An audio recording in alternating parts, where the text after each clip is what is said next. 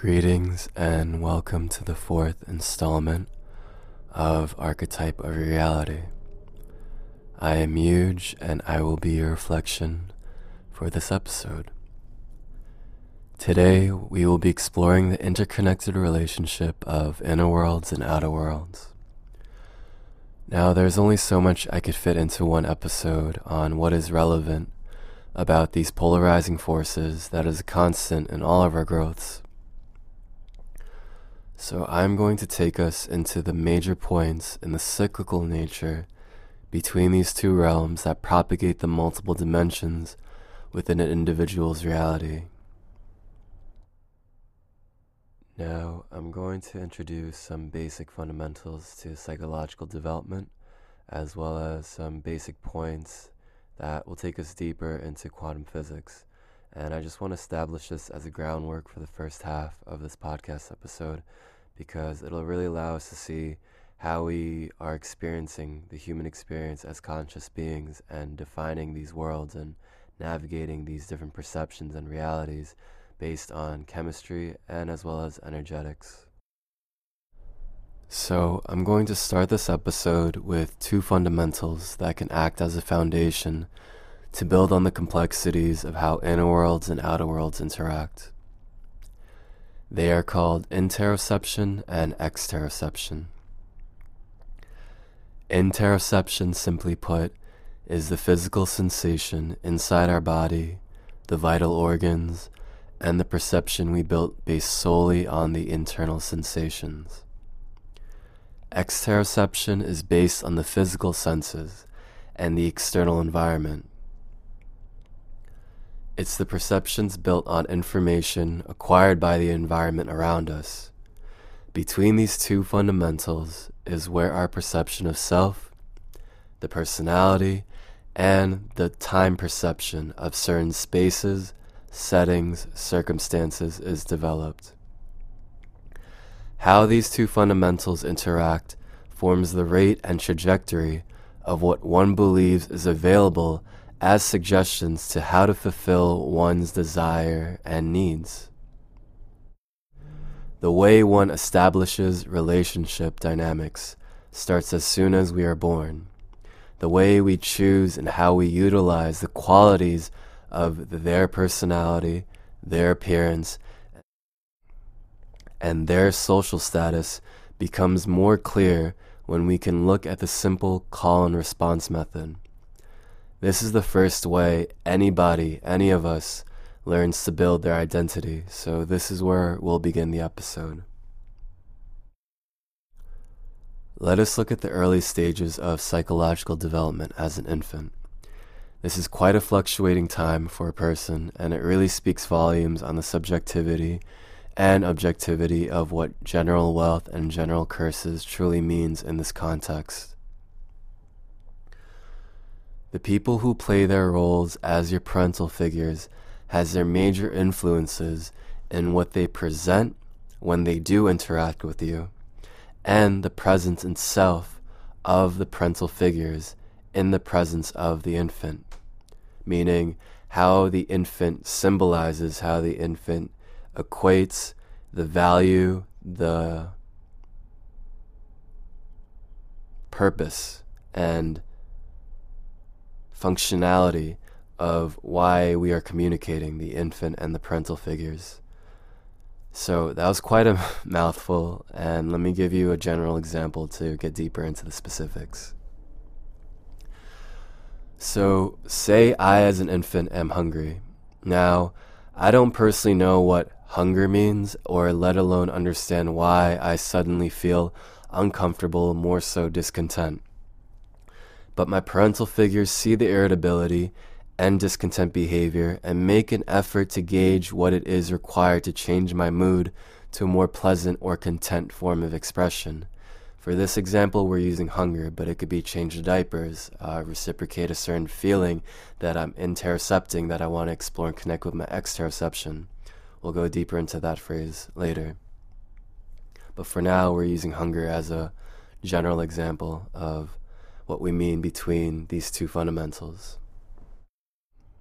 So, parents realize I'm hungry, and I realize As they place this substance in my mouth, the sensation of what is going on inside my body changes. I experience pleasure, therefore I am no longer irritated and feel comforted in knowing that there is a way to change the irritability, the discontent feeling. Now, as time goes on, I as an infant realize every time I feel this certain sensation called hunger, that I know correlates to food, and is because of the sound, "Are you hungry?" follows with the response. Now, as time goes on, I as an infant realize every time I feel this certain sensation called hunger, that I know correlates to food, is because of the sound, "Are you hungry?" follows with food, and this is because of the repetition in response to my distress, right? This is the form that we call and response. The infant has acknowledged a medium to fulfill their means, and what I mean by this is the child hasn't learned English, the infant hasn't learned English, or whatever medium of communication, verbal communication, particularly that the parental figures are exchanging and wanting to correlate and find familiarity, build with the child's own language that they are feeling inside their body. So in correlation to my act of getting the attention, I want to fulfill my needs. I also must somehow address to my parents what it is specifically that is causing discontent. This usually is in the act of dramatic movements and eventually crying, yelling, and or other guttural noises of distress. Remember, I as an infant don't know the verbal communication yet, though I'm going to slowly learn and pick up those social cues, the body language, get the customization between myself and my parental figures. Now, the moments between the call and the response is what plays a crucial role later as we become adults in our own critical thinking, analysis, and everyday decisions, in turn becoming habits and routines, and even what caliber we position our dreams and goals. What caliber do we dare to imagine ourselves to do what we do with what we feel inside, with our senses, coupling those things together to achieve what we want in our desires. All of this is affected by that moment between the call and the response.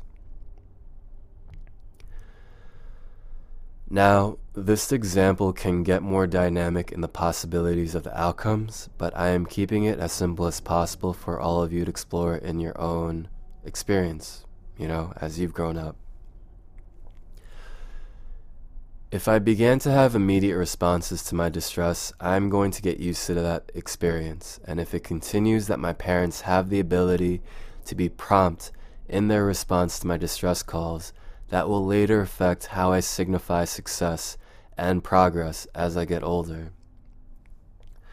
This can be taken on the other side of the spectrum, where my calls are given more lengthy time that would make me, as an infant, believe I need to increase my volume, my presence, and dramatize my movements as more time passes, for I believe that my presence isn't being acknowledged with what I am already doing. There's an urgency, because I as an infant am looking at my parental figures as some superheroes that are fulfilling all my internal needs. They're able to somehow evaluate my being and my expression and calculate what I'm feeling inside, and then give a certain action, whether it's the food, the changing the diaper, the playtime. And in that relationship, I as an infant look at these people to fulfill all my needs, which creates an urgency. And again, remembering that there is a crucial role between the call and response, the space between.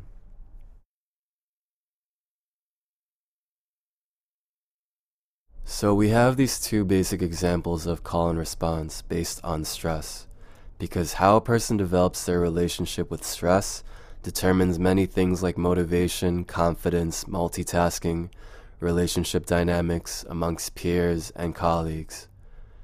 Happiness is essentially always going to be there, though how a person has learned to embrace and resolve fears, traumas, and limits is what creates the suggestible choices for their ambitions, passions, taste for life, their lifestyle. And you can just imagine how the mood of the caregivers, the parental figures, their vocabulary, cadence towards the infant, and to each other that the infant is witnessing, right? The infant is also witnessing how the mother parental figure and the father parental figure, or in general the couple, are interacting with each other. And in that way, the child is being influenced and how they can communicate later in life. And the variability in spacing of time to respond to each call ripples as the infant grows older. And most importantly, when the infant isn't given what it demands. So what I mean by that last statement is, in terms of variability, every day, every moment, every desire the infant has, it's not going to be met with the same time spacing, meaning that it's not going to be fulfilled at the dot every time like it was before. And some days may have a longer response, and some days, even in terms of my own interoception of what's going on within me, may alter the way I need to express what it is that I want. And I might be needing more detail, more depth and emotional intelligence to be coherent with whatever I'm feeling as an infant. So just again, that everything that we want as children, as infant, the parents, whether they fulfill it or not, their engagement, their initial approach time is not always going to be the same. They're not always going to be there immediately. Some days it may take longer, reminding you that, of course, everyone has their own daily trials and tribulations to rotate through as they handle their priorities and responsibilities.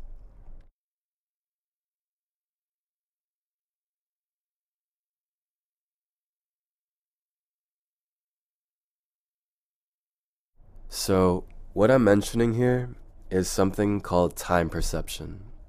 So basically what time perception is, the memories that correlate to what we do now and how that carries out. So what I mean by that is, you could have two people that both say, I like apples. But one person can simply like the apple more for the reason of the color than the taste. And the second person that says, I like apples, can like the apple because it refers to a happy, secure memory, perhaps with a dear friend, a person, their parents, and just having that experience of the apple, tasting it, just allows them to relive that subconscious energetic state that's been encapsulated in time. This is important because, again, as we build time perception of the spacing between the call and response, we're also going to adopt that into our own internal dialogue when we become more authoritative in our own lives. So again, you have two people who say they love apples. Both parties have different memories associated to their individual likings, lovings for the apple, which means the references to anything to do with the apple is formulated by what is going on inside the person and what was going on around them every time the person had an opportunity to build more associations to that energy, to that emotion that links with that action, which is in this case biting into an apple, the action of choosing the apple, the action of thinking about, should I have an apple today? When?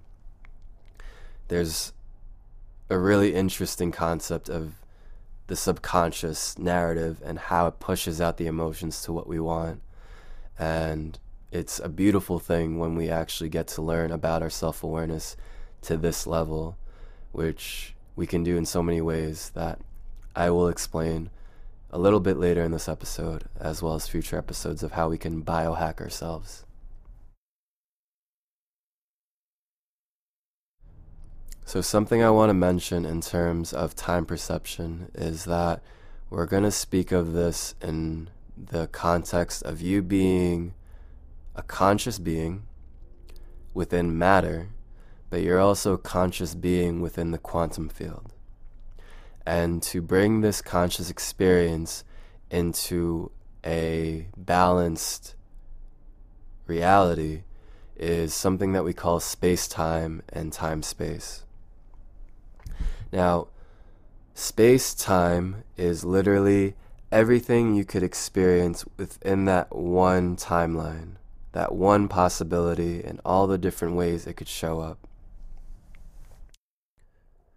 to a certain destination point. And in this sense, you could see that you're experiencing time in space-time continuum as linear. As time goes on, we have to know that it's a frequency riding, an energetic signature that you're sustaining, identified mostly with your material body, rather than viewing your experience on a more electric or energetic sense. Now, why I'm emphasizing time so much here is because time is eternal. And when you realize time is eternal, you realize that time is also based on frequency, which means that when we're having fun, right, elevated emotions, high frequency, time seems to fly by, as they say. And it makes sense because also scientifically, we find that negative, heavy emotions vibrate slower, which means your body is going to experience things on a more material level and less on an energetic level. And this energetic state that we experience is called time-space continuum. And this is basically what we're going into when we talk about 4D, 5D reality. It's about the infinite potential within all the spaces, right? Because space is infinite. There's never a lack of space. You can keep going within something and it goes on forever. And that experience of forever from one threshold to another, whatever the marking points of between that moment in forever and that moment in forever, is because of time. But again, if you're in a state of high elevation where you understand its frequency, then you're just having a very long, eternal, present moment that goes on forever, and you're not breaking it up into past, present, or future. In this state is when we become the most potent and active in shifting and choosing our reality regardless of the physical space around us, which is more so space-time continuum. And if you don't understand so much of the difference of time-space and space-time, there is some videos that Dr. Joe Dispenza, great biofeedback, great quantum physicist, great just innovator of changing consciousness, he speaks about this, and I'll definitely put a link in the description if you guys want to learn more about the quantum field. So, as conscious beings, we weave between multiple dimensions and worlds we have created within our individual minds to facilitate a diverse number of narratives being plotted by the emotional landscape we've shaped to have a grounding, a sensible nature in participating in our narrative, right? Because we've been given things in life, and most of the things that we've been given to build on aren't the things we chose, and it was just things that we fully received as infants. And I'll explain why we do that in a moment. But we want to participate and understand the narrative, the story that our bodies have naturally built just because of the physicality, the physics of how biochemistry works and how also electromagnetism works in coupling with chemistry, making psychological traits and developments. So this also means that we want to understand, again, why we do things we do, but we also regulate and limit our perception of what is possible and suggestible because of the narrative we've been given. The interoception, exteroception dynamic that we've built as infants with our parental figures, that actually limits our possibilities of thinking outside of ourselves. So again, we regulate and limit our perception of what is possible and suggestible as relevant knowledge, whatever feels relevant to who we are. That's what we usually look for. So that is limiting. And these are all based on the times that we are introduced and educated on the dynamics between desires and emotions. Sometimes the individual may not have any inkling of self-awareness that there is a world outside of their reference points.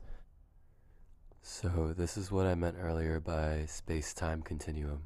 Within your own identity, not being able to think outside of the box of your identity, your self-awareness. And each person has a unique process based on the time perception of where they believe they are in their mind and emotional state, and what is actually occurring around them. So what I mean by this is you could be triggered by something and your nervous system fires off certain neural networks that bring upon the memory, and the energetic state of that time is now quantified in this present state. Now the thing is, you're at this age, this current moment, but you could believe your emotional and intellectual state can revert into, say, 14, 25, just something that hasn't been fully developed, that hasn't been fulfilled or integrated into that quantum field of time and space that I mentioned, because it's still dense, it's still packed. This can't be seen as black and white to understand the root of what I'm conveying, but I can offer a view at the template, the soil that we are all rooted in. Because again, we're all so complex, we're all so unique in the way we perceive time and the way we connect with space and create with space in the timing that we're in.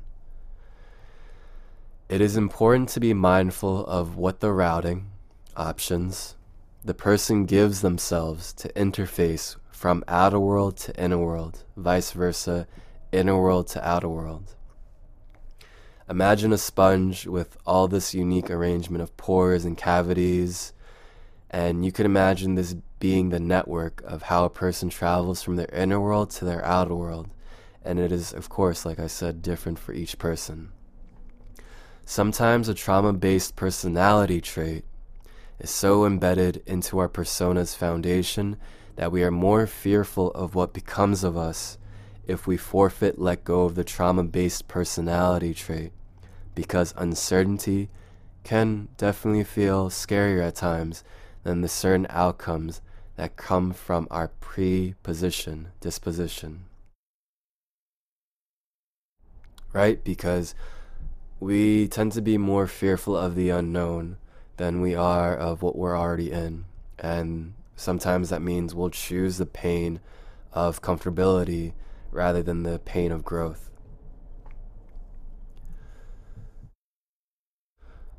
So, as the infant grows older, their desires to meet certain tasks becomes more ambitious and experimental, and this is the interesting part to me. It's interesting because the child growing up has now established a territory with their parental figures. Remember what I said, that I as an infant am looking at these people as superheroes, but also that I acknowledge that they want to take care of me and they want to be around me, and that anything I do that I feel inside that I want to fulfill, they will manage to find a way to figure it out when I'm an infant.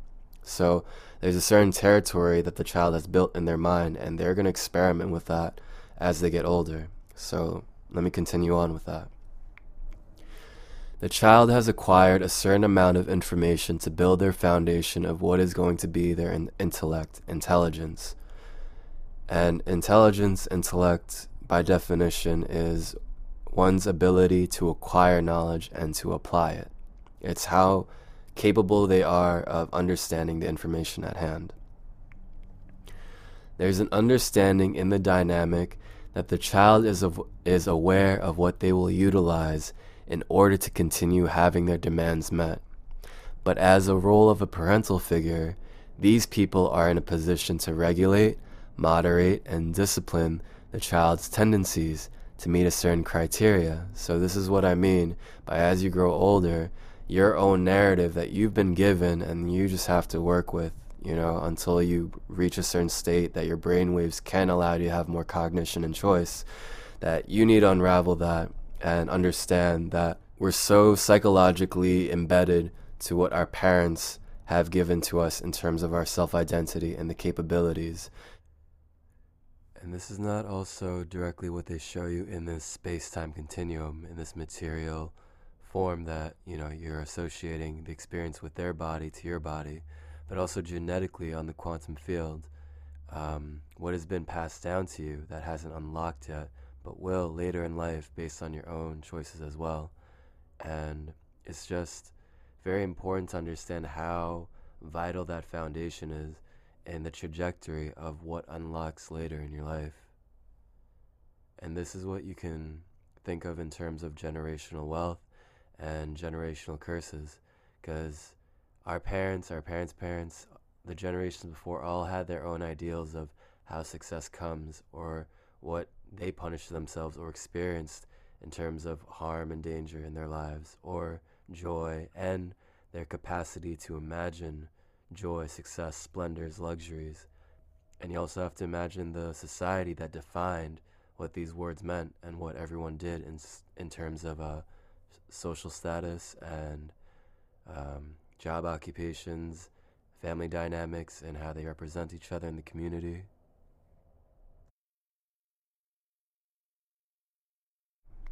Now, there is a recognition in what the child will learn as authority throughout its life, in response to their own desires and needs.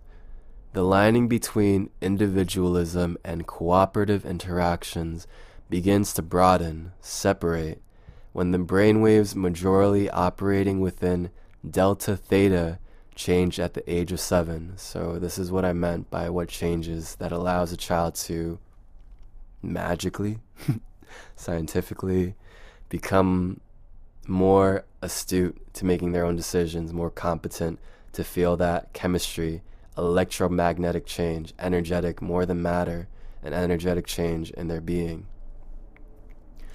The brainwaves begin to transition into a more beta alpha state, and this is where the child becomes more creatively attuned to their own definitions and desire to meet their definitions, meaning they become more visually oriented in their minds, able to compose and arrange all the shapes and colors they've absorbed so far, as well as character traits that they will imbue and explore. I'm sure we've all heard children make beautiful or really well in-depth stories, characters, fables, and this is because they're kicking in high gear on that beta alpha state, which is usually what we do when we visualize, when we're at the threshold right before lucid dreaming and we're still conscious in terms of meditative states. And delta theta state is very much so delta theta state is happening in the same process of when one is in a deep state of meditation. And for this, the person is basically entranced in deep hypnosis, which is why the child is just absorbing, and repeating.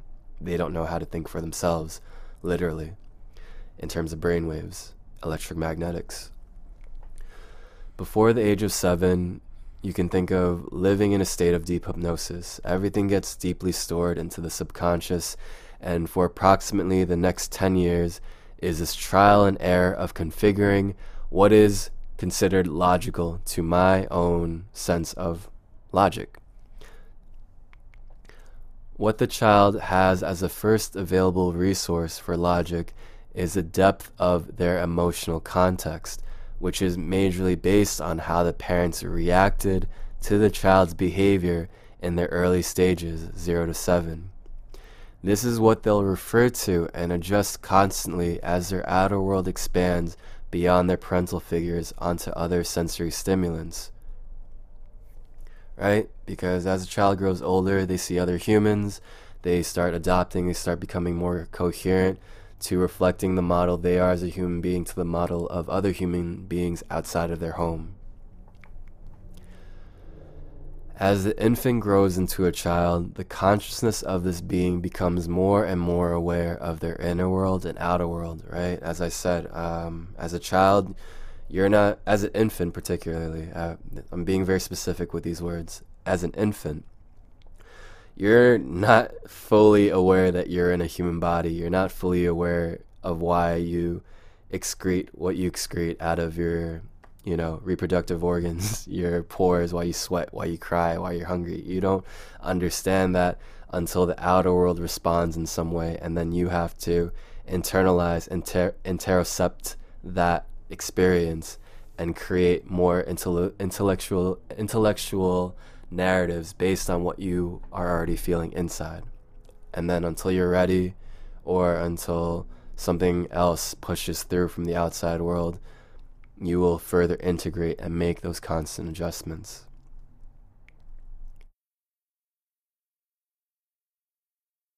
So, as we get older, from infant, child, and onwards, we become more capable of making cognitive decisions on our interoception and exteroception. Though this call and response, you have to remember, is just a reflection, a replication of the model you built as an infant with your parental figures. And all you're doing now is taking more authority in that cycle of call and response within yourself. So the space between call and response is like an interfacing space, and we can call this space a buffering zone, kind of like the moments between your screen changing from one app or website to another. This buffering zone is equating how much of the information is in association to what they've already experienced and how much of it is new, or otherwise disassociated from their current identity. Now, association and disassociation in terms of psychology and the quantum field is really important to understand if we want to take charge in shifting our reality. This is where time perception plays its vital role in what memories do they choose as an identity to form, gain, establish a feeling of sensibility, therefore control, territory, and the interaction, exchange, setting. This means different phases of our life, different stages of age, encapsulates an emotional charge that works its way into a present expression, though it must continually be externalized, meaning whatever you feel inside is not going to change until you embody it with your human faculties, and that's the only way that time perception will update what's happening inside of them, or what they believe is happening inside of them in terms of emotions and thoughts. Another way of saying this is you can be 37 and you could have a specific relationship dynamic that requires a degree of emotional maturity. Say you're seeking a partner or you have a partner, and that's a relationship dynamic that we could refer to for this example. So say you could be 37 looking for this specific relationship dynamic that you know requires emotional maturity within yourself, not the other person. But it's lacking or distorted because the person has chosen to suppress or oppress that part of themselves as they continue into adulthood. So this part of you was most conscious of itself, say, at age 24, but you never challenged that part of you outside its time perception. Therefore, you can easily mistake yourself to behaving as you think you have control over however you're behaving at that moment. But in reality, many, and if not most of our reactions and standpoints come from reference points of the past to assert an attitude. Because in the present moment and in the future state, they are intimate in terms of the quality that gives uncertainty. Eternity is uncertain because there's so many possibilities. It's not fixed. But the past is. So again, Dr. Joe Dispenza puts it great that 80-90% of our thoughts and actions are just ones that we're repeating from the day before. Incredible, right? 90%. So let me continue on. Whether you believe it or not, being in a body entails survival, which entails territory and control.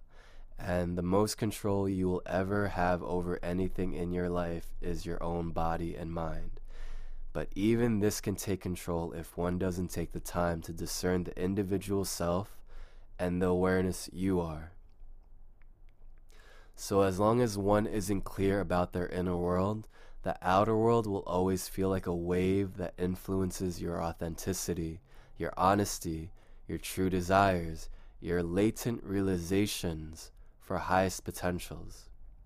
There is no way to truly know what you are capable of unless you go to a place that's deep within yourself, that's not associated by what you've already learned, that you get into a state that strips away the qualities of your job, your friends, your daily routine, your emotional thresholds, your quirks, your nuances, to that eternal now that time can present to us. That's the real inner work. You continually maintain focus of awareness on that eternal now, on that present moment, and the longer you stay in that inner space and the time perceptions working as a forefront of your conscious behaviors, they start to peel away and you start to disassociate and unwind from your preconditions of survival sensations and behaviors. And you learn to reintroduce new suggestions on how to create with the emotional charge rather than reacting and even responding to it from references to past environments. Meaning, if you don't, your nervous system will. Look out for dangers in case this environment is not like the last one. Creating false sense of survival, meaning you think you are in danger because your nervous system is creating an electric charge, releasing biochemical feedback in terms of hormones that allows the mind to extract memories. Therefore, your time perception of who you are, regardless of what age, you're living in the past. And that's all based on association. That's all based on survival. So this is binding you to a feedback loop where your interpretation and your actions are generated from fear. You'll begin to paint the world with fear. We learn to be more intentional and more clear with what's unfolding right in front of us. And the more clear we become of what we're feeling and what we're acknowledging and realizing, it's always going to require more honesty from ourselves to dive and dig a little deeper every time we want to level up. Every level up means you must disassociate with how you maintained yourself in your previous associations to what you think your life is.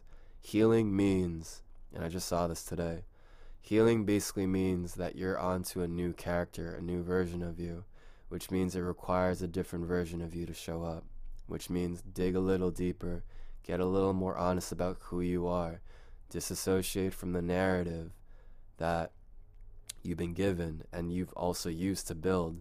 Take time to get into those meditative states and get into that hypnotic state that you were when you were a child. And that is the timing, that is the window to put your affirmations, put your mantras, put your suggestions in your mind when your brainwave is in that state.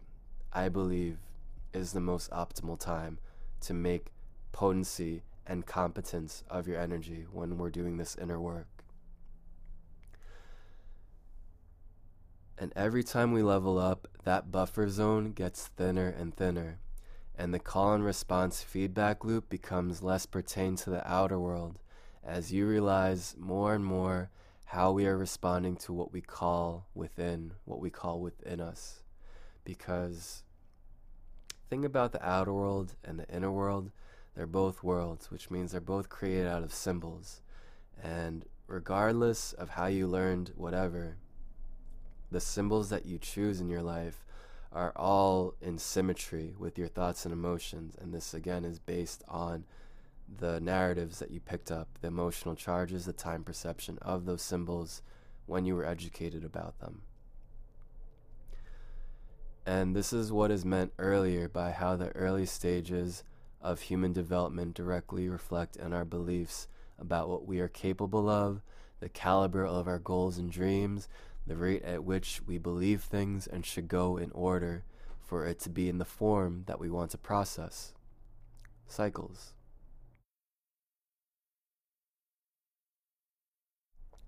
Because as you get older and your parental figures become less of an authoritative figure, your brain and nervous system's decisions are based on the way your parental figures defined those moments for you in terms of punishment, discipline, reward, rejoice, embarrassment, triumphant, recovery.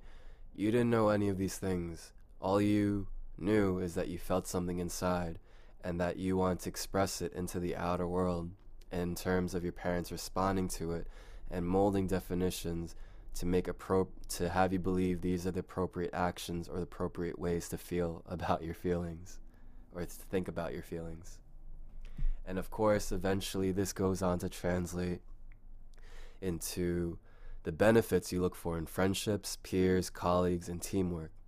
And also when you want to be alone, when you choose to be alone.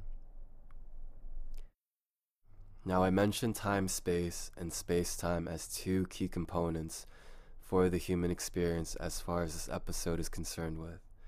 And it's because synchronicity is an everlasting presence. The more developed you get within yourself, that buffer zone between your feelings and the choice you make, or whatever is coming up naturally inside, and how you respond, gets thinner and thinner. That little space of, what should I do, just becomes tighter and more clear and more detailed and efficient because you're becoming more honest and you're becoming less filtered, trying to accustom your actions, your feelings based on whatever the outer world is doing. So what do I mean by synchronicity as an everlasting presence? And how does this relate to time-space, space-time? In terms of conscious evolution and empowering yourself, you're going to eventually learn you must operate in your life knowing you have multiple versions of you all acting accordingly to their own timeline. And what you're experiencing now is just a subjective, conscious standpoint of this one timeline that you're just proceeding through in this body, with this persona, with your time perception of who you are. Genetically speaking, because with space-time continuum, we're referring to this physical space and all the possibilities here, which means it's this physical body that you're experiencing this timeline in. So that is more of a linear and less than a non-linear experience, which is more of a time-space continuum. That was a mouthful. So what I mean by that is what I referred to before, that space goes on forever, and as we become more present of our physical body and our physical position within this state of time, this energetic state, we realize all the frequencies that we've experienced from highs to lows do mark past, present, future, success. This was a good time in life, this was a bad time. But if you look at it all as energy, you become present in that eternal now. And this is where you understand that these are all different versions of you in different time perceptions within this one space, aka the body. With time-space continuum, we're speaking about your consciousness embodying a body with different circumstances, different persona, different timelines. For example, a timeline where you're able to walk again as to being paralyzed in this one. This is what we call quantum leaping, as to the former is what we call self-empowerment. And in this timeline that you're experiencing as you're listening to this podcast is a subjective viewpoint, a subjective awareness of yourself in this one space that you're going on and on within. But you're marking that on and on, that forever feeling, based on the emotions and the memories that you have established, which creates past, present, future. This was a good part of my life, this is a bad part. But if you look at all of that as frequencies, as energy, it all becomes one. Everything in time becomes one, and you realize these are just different time perceptions of your energetic state. And the more you pertain to an emotion, that time perception of that one part of your life, and you keep repeating it, that creates a feedback loop which limits suggestions, which means that energy gets more dense and gets more entropic, and there is less energy available to work outside of that, which means this part of you gets more depressing, this part of you gets more trivial, and it can get more difficult to activate yourself into another state when you're trying to deactivate it. That's space-time continuum, when each of those versions are only aware and relevant to their own space. They don't know the infinite other spaces where other timelines exist. Because you have to remember that what I'm speaking about in space-time continuum is completely based on chemistry, material, nothing to do with the electric, nothing to do with the mind, but more the body. Though in time-space continuum, you're realizing that time, energy, is just frequencies, and it's a harmonic of frequencies that encapsulates a moment in space with all the times in it. And that these moments in your life are only relevant to the emotional charge that is molded and protected by the thoughts and the script that you've built into those aspects of you. So when we talk about, oh, I had a good part of my life here, bad part, this was a happy part, past, present, future, that all dissolves once you realize that who you are now and who you were before and what you're doing in any time is based on what you're extracting from those times that you've lived in. But when you're so present and you realize these are all just moments based on the energetic charge, and you allow all the frequencies to become present with you, this is what we call a time-space continuum. This is where we enter into the quantum field, where there is an infinite amount of suggestions of what you can become and perform beyond your current state of being. So an example of this is, say, you're not able to walk, and we go into a state of delta theta, which activates the quantum field energetic signature within your being, your physical being.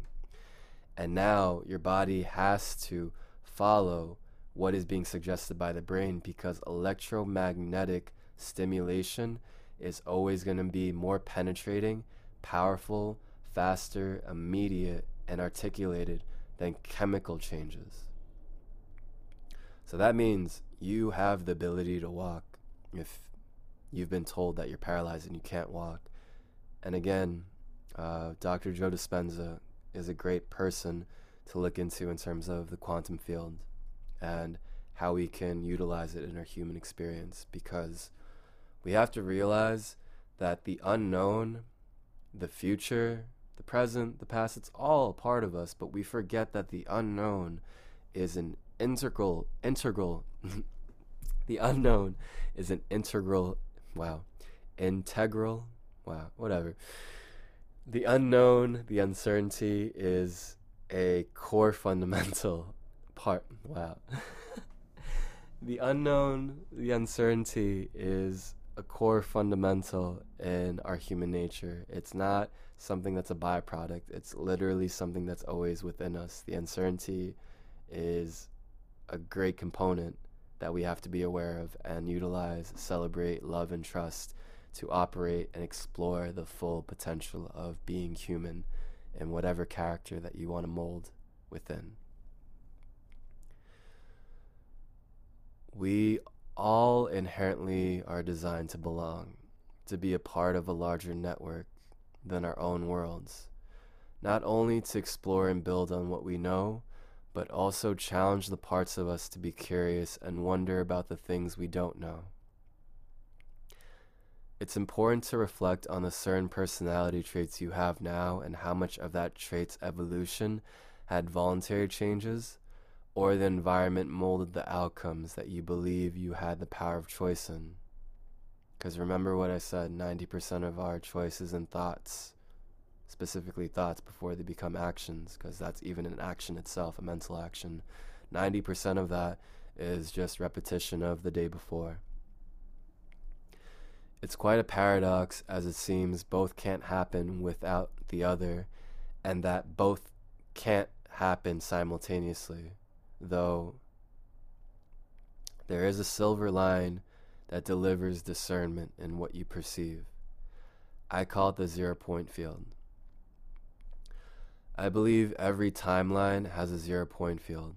And if you don't know what 0 point is, it's basically an energetic state within a time-space continuum that continues to amplify in potency, in power, in magnitude, and presence as more time goes, which means this energetic state called 0 point is only getting more powerful and more potent in its ability of charging something as it's sustained longer.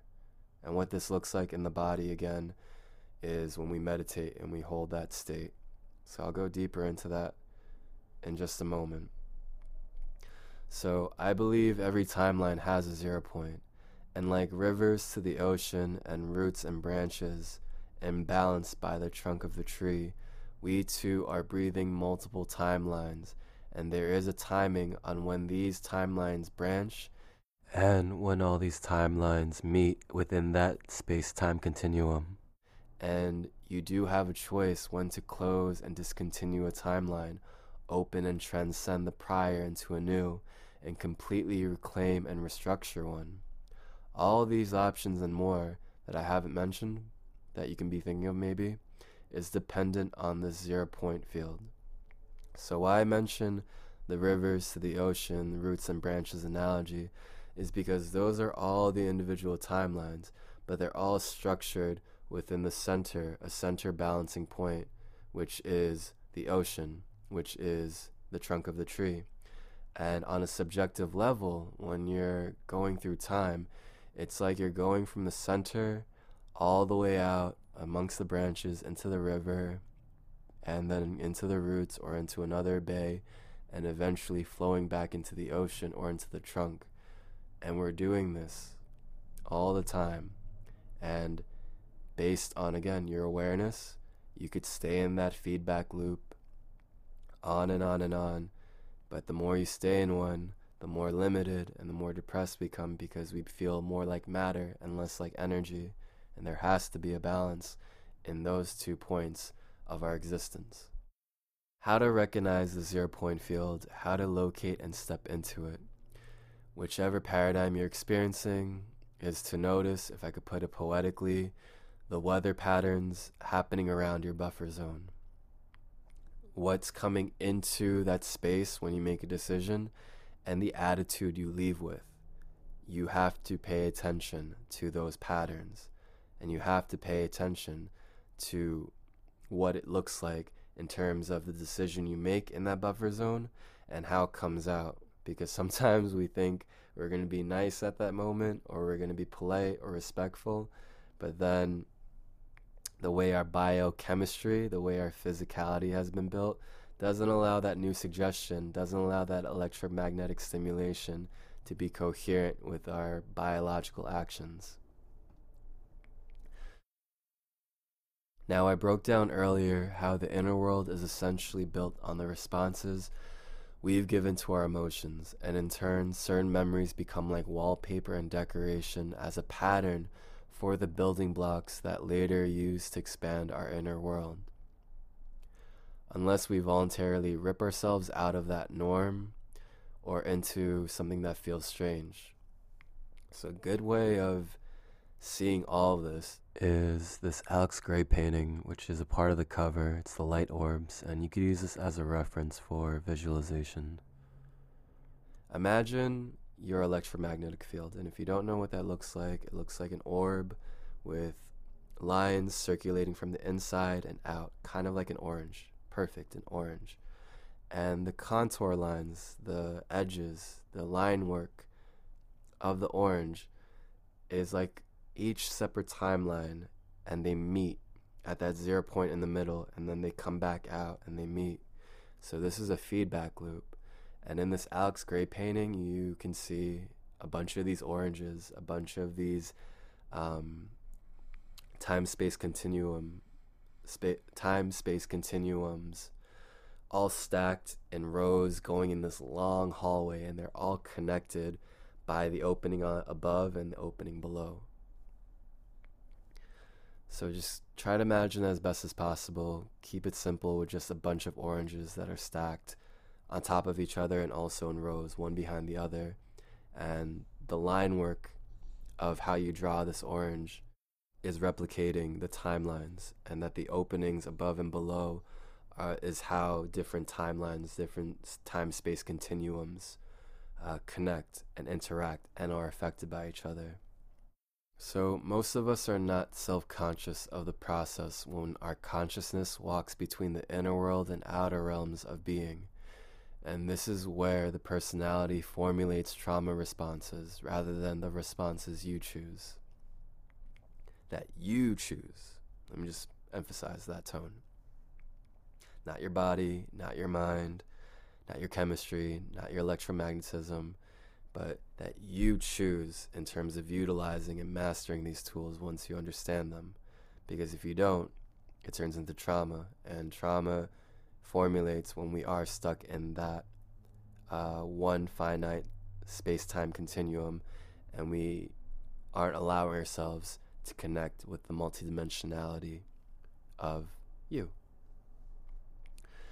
As a trauma can become chronic and complex, the person has to recognize that 0 point field in those triggersome settings feelings if they want to disengage and generate from another source of power other than fear, pain, and suffering. Every time we learn a lesson, it's involving the inner world and outer world to curate the experience for that lesson to be delivered to your consciousness. Remember what I said. For you to update something inside of you, you have to exercise it with all of you, which means you have to involve your senses and all your human faculties and the world, the community, the peers, and you have to experiment to see if something can change inside or if something did change inside. Every time we learn a lesson, we are reclaiming power from either our inner worlds and or outer worlds. Remember, you're choosing, not your electromagnetic state and not your biochemical state. You are changing it. You are choosing. To apply the lesson is when we become wiser, and every time we loop to a similar space where it reminds us of those times that it happened, time perception. It doesn't mean you haven't learned the lesson, it just means you haven't learned the entirety of the spectrum of that specific dynamic between your inner world and outer world at those occasions. So say at the 0 point of that specific space-time continuum, there's a specific lesson, and you keep coming back to that lesson, and you keep learning different ways to apply it. It doesn't mean you haven't learned it. It means you're learning the entirety of it. And this is like that experience of being in first-person perspective at the center of the orange and following each line, each ridge of that orange slice. And each time you go into the center, you're going to travel to a different part of that orange. And eventually, you're going to get familiar with all the dimensions of that space-time continuum, of that world, of that dimension. You'll keep looping and returning to that 0 point field, like I mentioned, and you'll keep learning different tones and depths and attitudes that the lesson can be perceived from, and also teaches you how to apply it in different standpoints and maturities. But in order to quantum leap from, again, one orange to another, from the self you believe you are now to a life where the main character's voice narrating all the books in your life sounds more embodied to love, patience, understanding, and acceptance. To add is a radical phenomenon to embody, by the way, is being able to slow down enough to observe the natural cycle between your inner and outer worlds. That buffer zone that I keep mentioning, I only call it the buffer zone because once you're in observation mode in that zone, you'll watch how your personality has ways to mold the information from outside to make aspects of it more acceptable, digestible, which means you're exempting or not being attentive to certain details, which could be voluntarily that you're avoiding things or unconsciously that you've just programmed yourself to do that.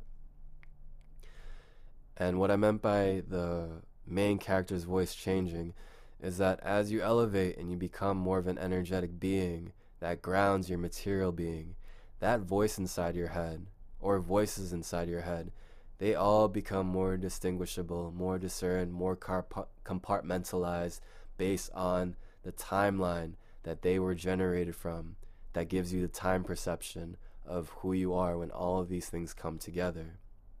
All of these voices. And you get to distinguish the main character's voice, which is always going to be more loving, more accepting, more compassionate, as you get more energetic as a conscious being in the human body. Because that main voice will become more clear and distinguishable as you elevate. The longer you can sustain a tension of your life from this point in the buffer zone, the more power you reclaim from all the energy it takes to be the person that enacts these dramas internally in your own head, or the dramas that we tend to sustain and entertain outside of us. And we usually do this because, simply put, we haven't learned our lesson. We haven't understood the theme of that emotional charge. We haven't brought it to a quantum state where it's less dense and that emotional charge becomes more energetic and less biochemical. Therefore, you're able to utilize those emotions on a more elevated state for creation rather than entropy, which is just repeating and repeating and repeating the same thing. So the much simpler way of saying this, the slowing down when you're in that buffer zone, when you're in that space between the inner world and outer world, is by simply saying muddy water is best cleared when left alone. And it's important to understand what that truly means in a subjective experience in real direct time happenings. As the timelines collapse, like a star collapsing to its core, and this is happening because, again, every time you learn a lesson, you're reclaiming the power as a conscious being, and you're allowing that space-time continuum to enter into a time-space continuum. It's becoming less matter and more energy because you're releasing the energetic state of that space. And now you're able to create with it more rather than reacting to the entropy of it, which is just you repeating, getting deeper and deeper in that state, which is not allowing for things to actually change. So, as the timelines collapse, as you make these changes, as you embody and become more present, it's like a star collapsing to its core. The 0 point energy becomes more intense as an expression of change, specifically the change to rebirth, to change ourselves like a star. Though here comes the paradox of, is this what I'm choosing, or is the environment convincing me these are my choices? That paradox becomes more active in its play as the mind tunes the body into an energetic state that is contrasting to its biological state, meaning sometimes we take these quantum leaps and they're so radical in transformation that our body, our chemistry, our cells just can't believe, like, whoa, that's what we're going to do? This is the change? I don't know how to do that. But on an electromagnetic level, you're vibrating faster and higher than your body is currently, which creates such a dynamic contrast of this paradox, which is, again, is this what I'm choosing, or is the environment convincing me these are my choices?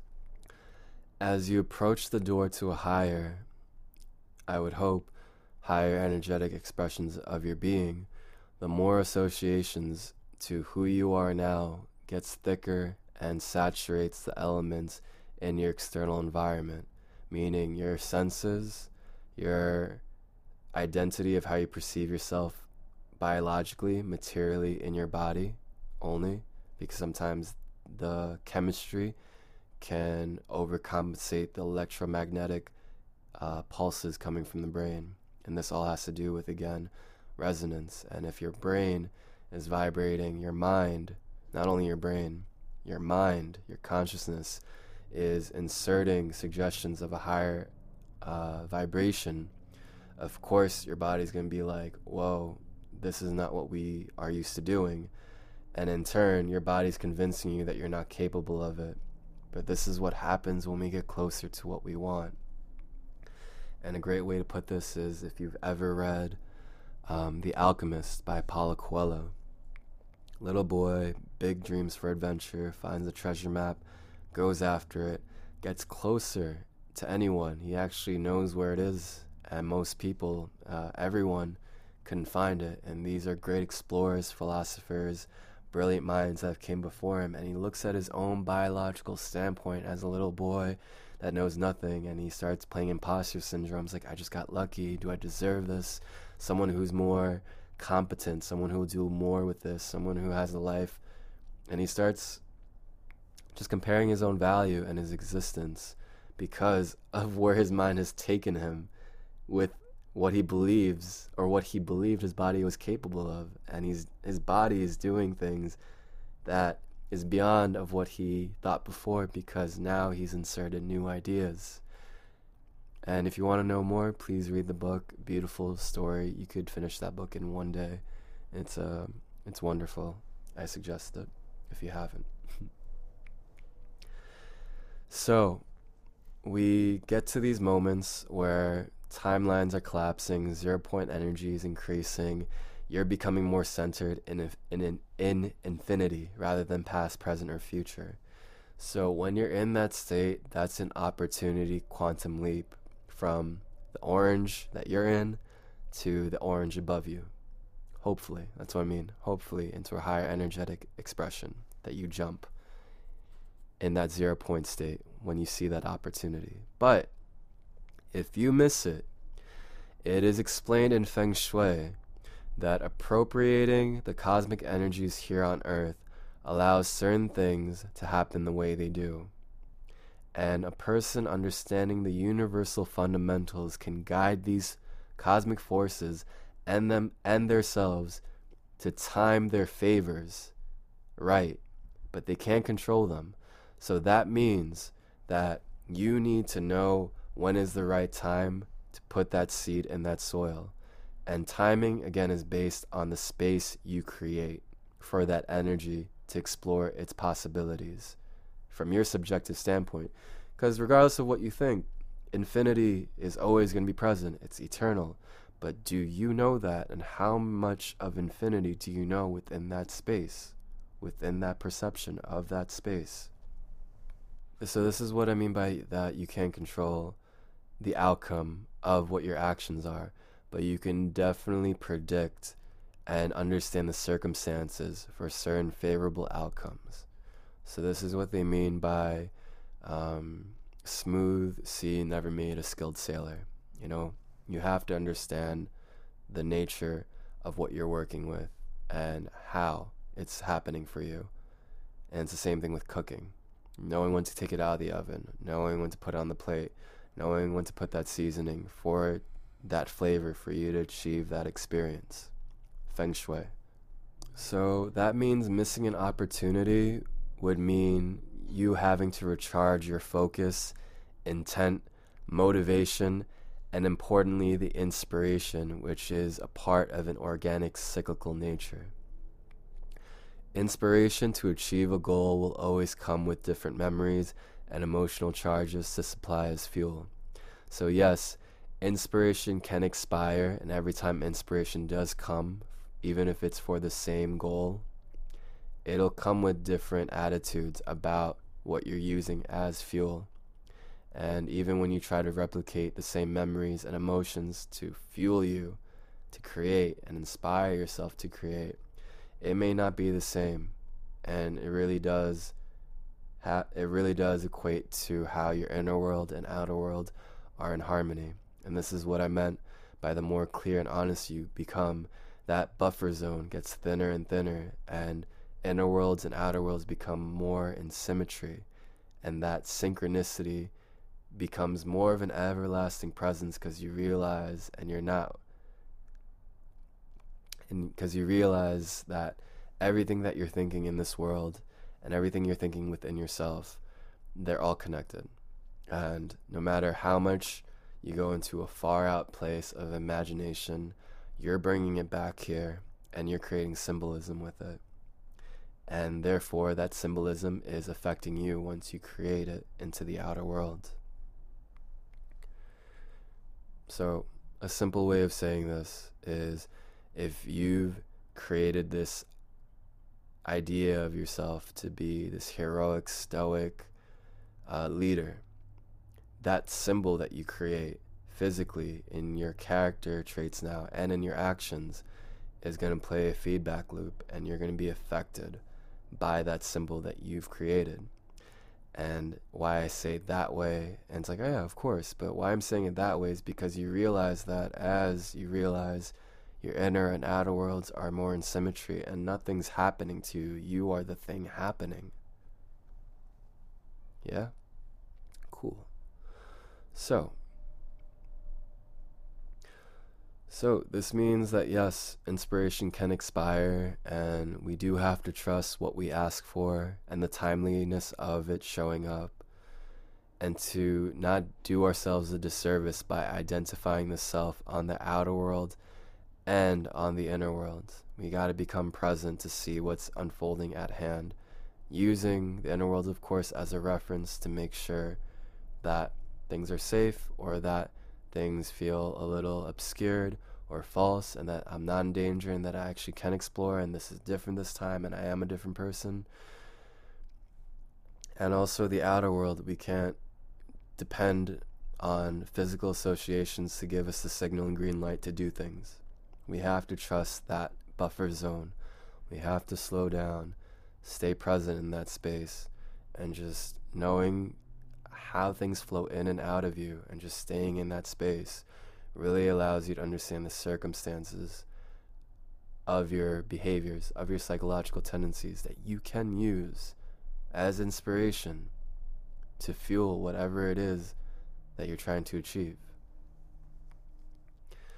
So there needs to be a moment in your daily routine where you can feel timeless and spaceless, and make that a part of you, and make that part of you participatory as the world around you and inside of you, making that timeless, spaceless, eternal aspect of your being, and letting it be incorporated not only on your energetic level, but also on your material level. And soon enough, you allow that to be your identity, which is always fluctuating and present, and it's in balance with the inner world and outer world, because you are in a state where you are being honest with yourself and transparent, and you're not blocking the flow or inhibiting yourself from behaving certain ways or suppressing certain feelings.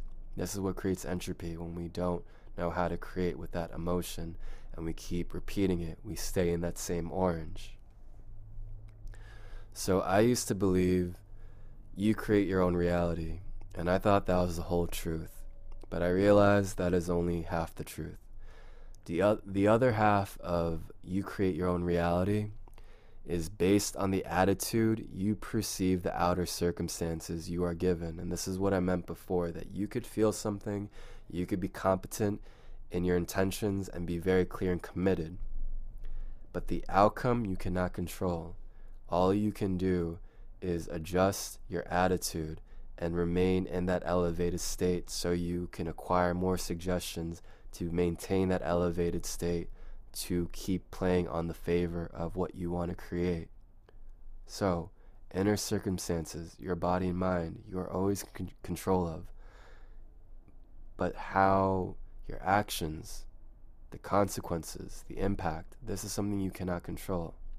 But you can definitely play it to your favor in whatever that favor is, whatever you're trying to achieve or feel. So this is a greater lens by introducing the quantum field, which again, we want to incorporate more into our daily routine.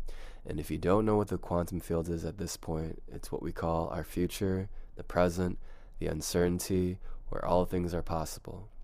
Therefore, all things are uncertain. And the funny thing is about this quantum field is, of course, it connects the past. And when you insert the past into the quantum field, you can rewrite your memories, and your nervous system actually is convinced, and it believes because what you've told it is true. And they found this out in science, that every time you recall a memory, you're not remembering it the first time you experienced it, you're recalling it the last time you remembered it. Which shows how powerful the mind is when it's committed to a certain energetic charge. Low vibration, high vibration, doesn't matter when it's focused, when it has that attention. And if we could use that attention and couple it with the quantum field, which is getting in this meditative delta theta state, which we can do through breath work, then we're really getting things done. Then we're really getting into the optimization of our inner work and really getting into what it means to create your own reality.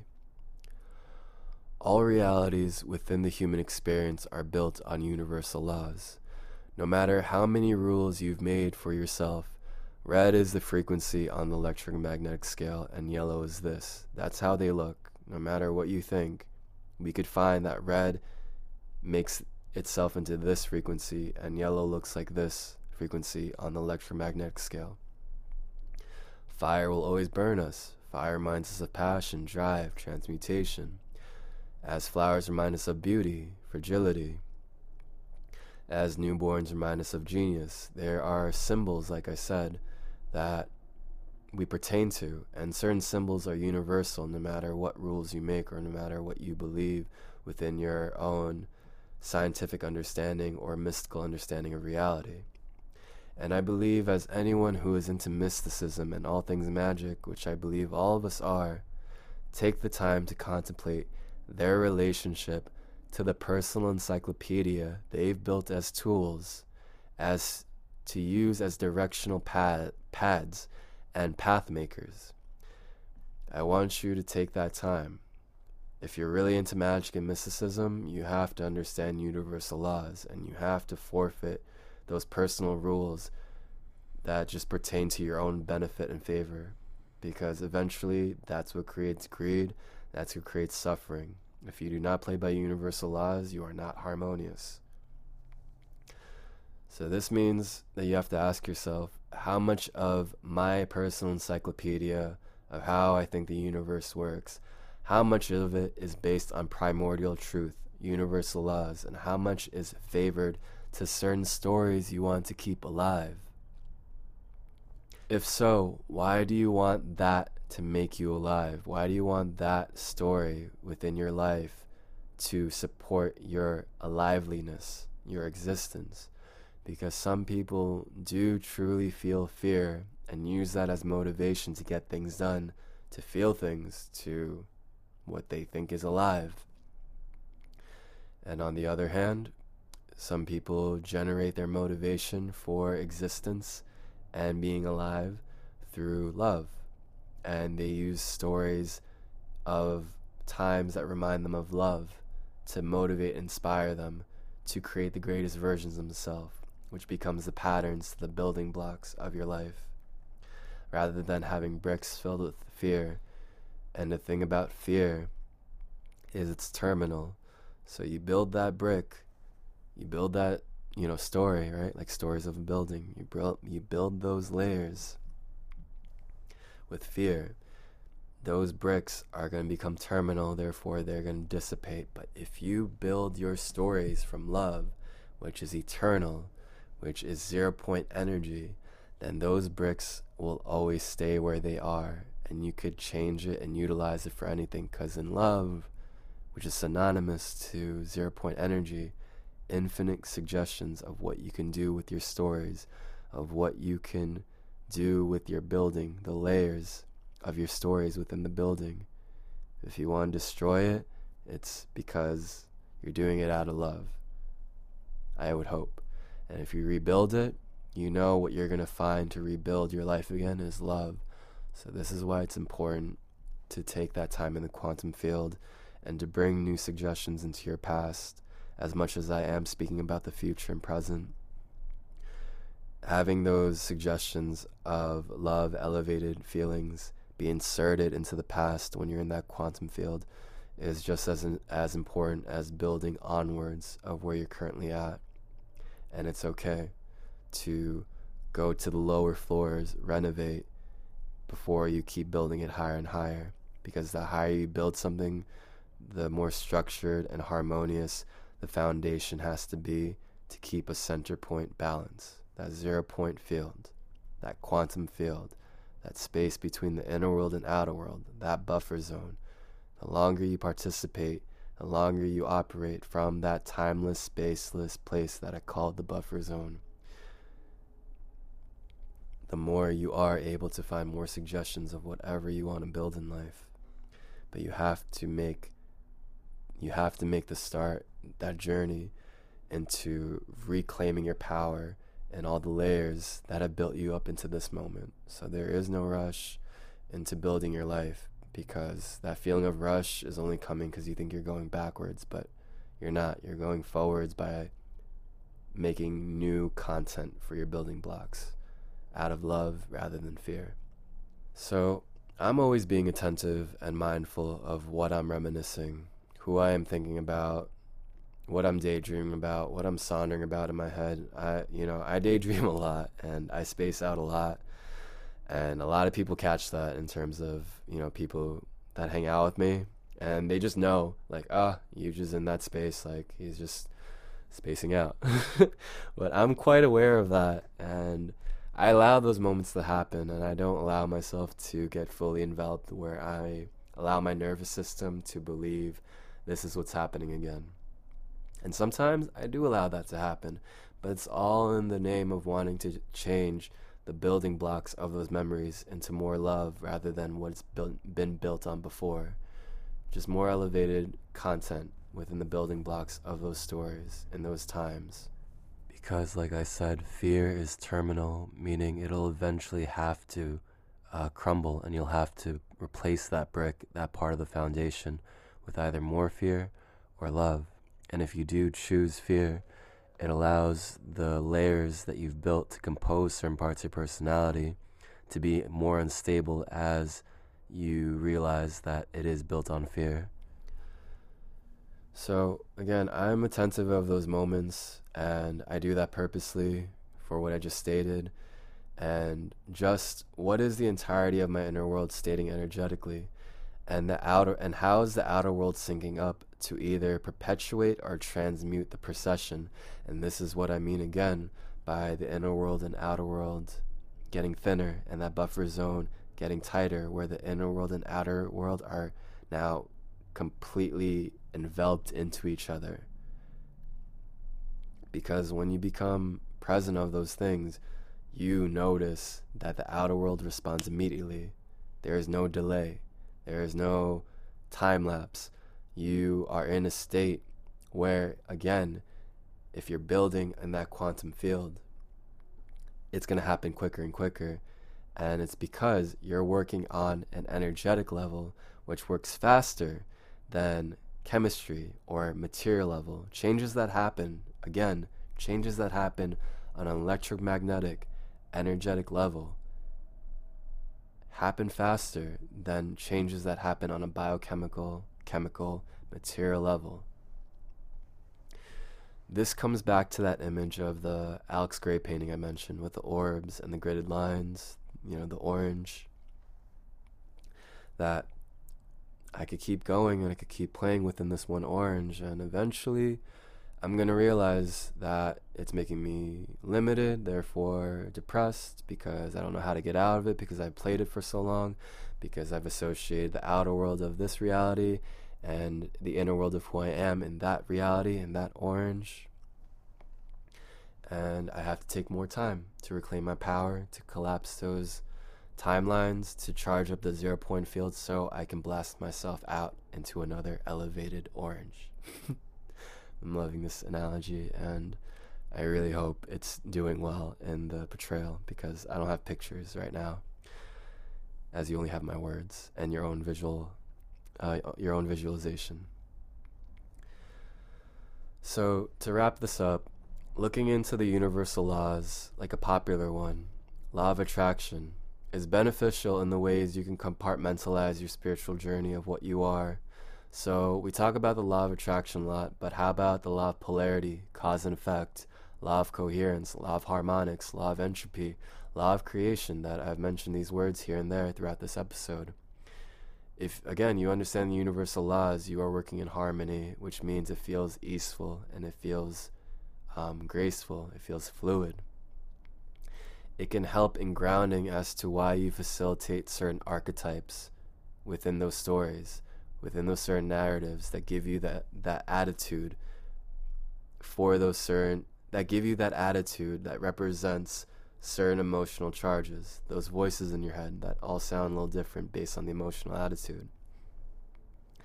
And this can help you understand the people you have chosen to master the self-awareness to these dimensions of your being, right?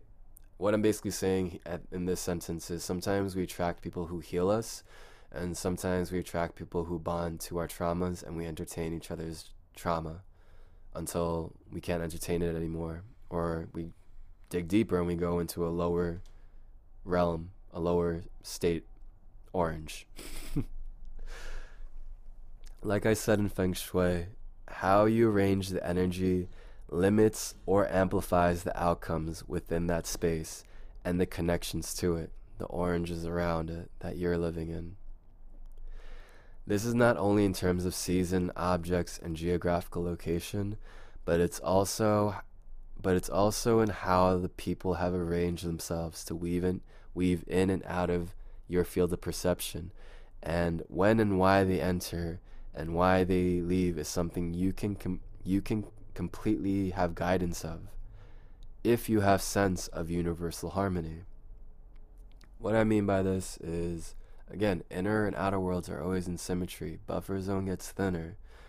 When you have certain people call you, when you have certain conversations come up that you didn't initiate, but you definitely invited with your energetic state, you can take guidance of that and direct yourself into whatever time-space continuum you want to live in. But it has to come with a sense of universal harmony in your actions for that to actually occur. And this is what the 0 point field feels like. It feels like universal harmony, like a calm center of a hurricane is where you sit when you're in the 0 point field. No matter the power and the content of what moves around you, there is a grounded action coming from ease and grace, knowing there is no power to these dramas without your center to have it revolve around you. So this is why I said noticing the weather patterns of your buffer zone and in getting accustomed to feeling centered, feeling empowered by the state of emotion, elevating it, making peace with it, bringing it into your center, and then allowing that energy to create more of this powerful toroidal field like a hurricane does to attract what you want on a higher elevation. Noticing the weather patterns of your buffer zone and getting accustomed to the feeling centered, feeling empowered by the state of emotion that's creating the currents between your inner world and outer world rather than giving it power or trying to overpower it. The more you invest in creating memories that comes from the centerfold of your being, the 0 point, the more you maintain your position as a creator, as the interpreter of future possibilities and outcomes, and not your body, not your mind, but what you insert as suggestibilities for your body and mind to follow through with. You maintain that position. The more you stay centered and create from that space, the more you get used to reclaiming your power and creating with present emotional states and not just confining that frequency, that time perception, that time in your life that results in you behaving that way, which results to you creating with that emotion. That can all be expanded for you to have more suggestibility when you're in that 0 point state, rather than be confined to what is being suggested through the attitude of that emotional state.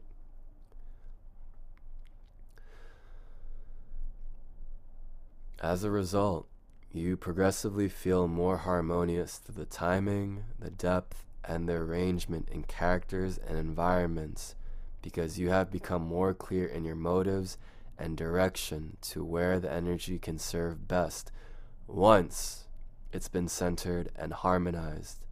You won't know that. You won't know that until you keep creating a database, a familiarity of what it's like to live a life where you create from a centered, harmonious, emotional state, sensibility within your body, no matter what is swirling around you, no matter what the debris is in your environment that gets pulled into your field as you become more powerful as an energetic being that invites things on a very succinct, symmetrical, synchronized manner to the timing of your thoughts. This won't happen unless you actually take that time to keep that state no matter what's happening in your life, and you keep mastering the different tones, depths, and angles to that one time-space continuum, that one paradigm that you're living in. And let me say one thing about timelines and lessons and why they do go hand in hand. Lessons is also listen phonetically. If you hear the word lesson, listen, phonetically, right? So this is a little tea for you to sip on as I close this episode. Why they go hand in hand is because lesson sounds like listen phonetically. So you better listen to what time you're emitting, because time backwards is emit. And what we learned about time is it correlates to emotions. And emotions is emotion, energetic motion, what moves you to create. So will you create from your 0 point, or will you create with what you've been given to circulate within? Will you create your own motions, or will you just move with how things have been? This is huge, and this has been quite a mouthful of concepts.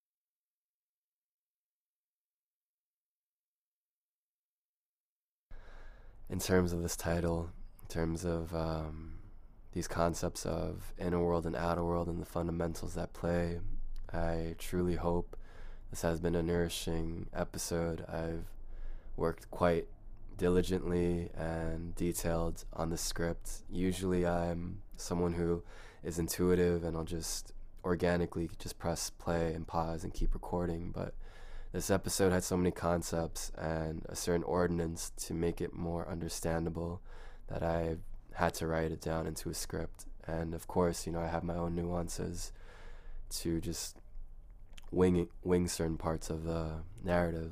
And I say all this just to let you know,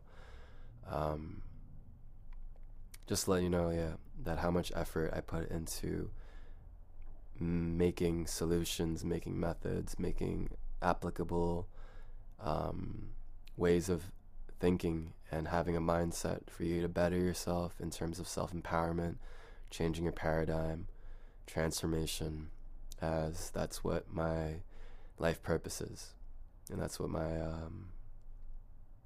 what brings me joy. So if you want to learn more about how to do these things, if you want to learn more how to apply the theory, the context of what I've stated in this episode, or anything that you see from me, you can visit my website at Huge the Archetype, and you can check out my services where I teach you these metaphysical tools, these metaphysical concepts for you to embody and to breathe with, to live with, so that you conduct lifestyle choices and actions that actually are in tune with your authentic self, with your higher elevated state and attitude.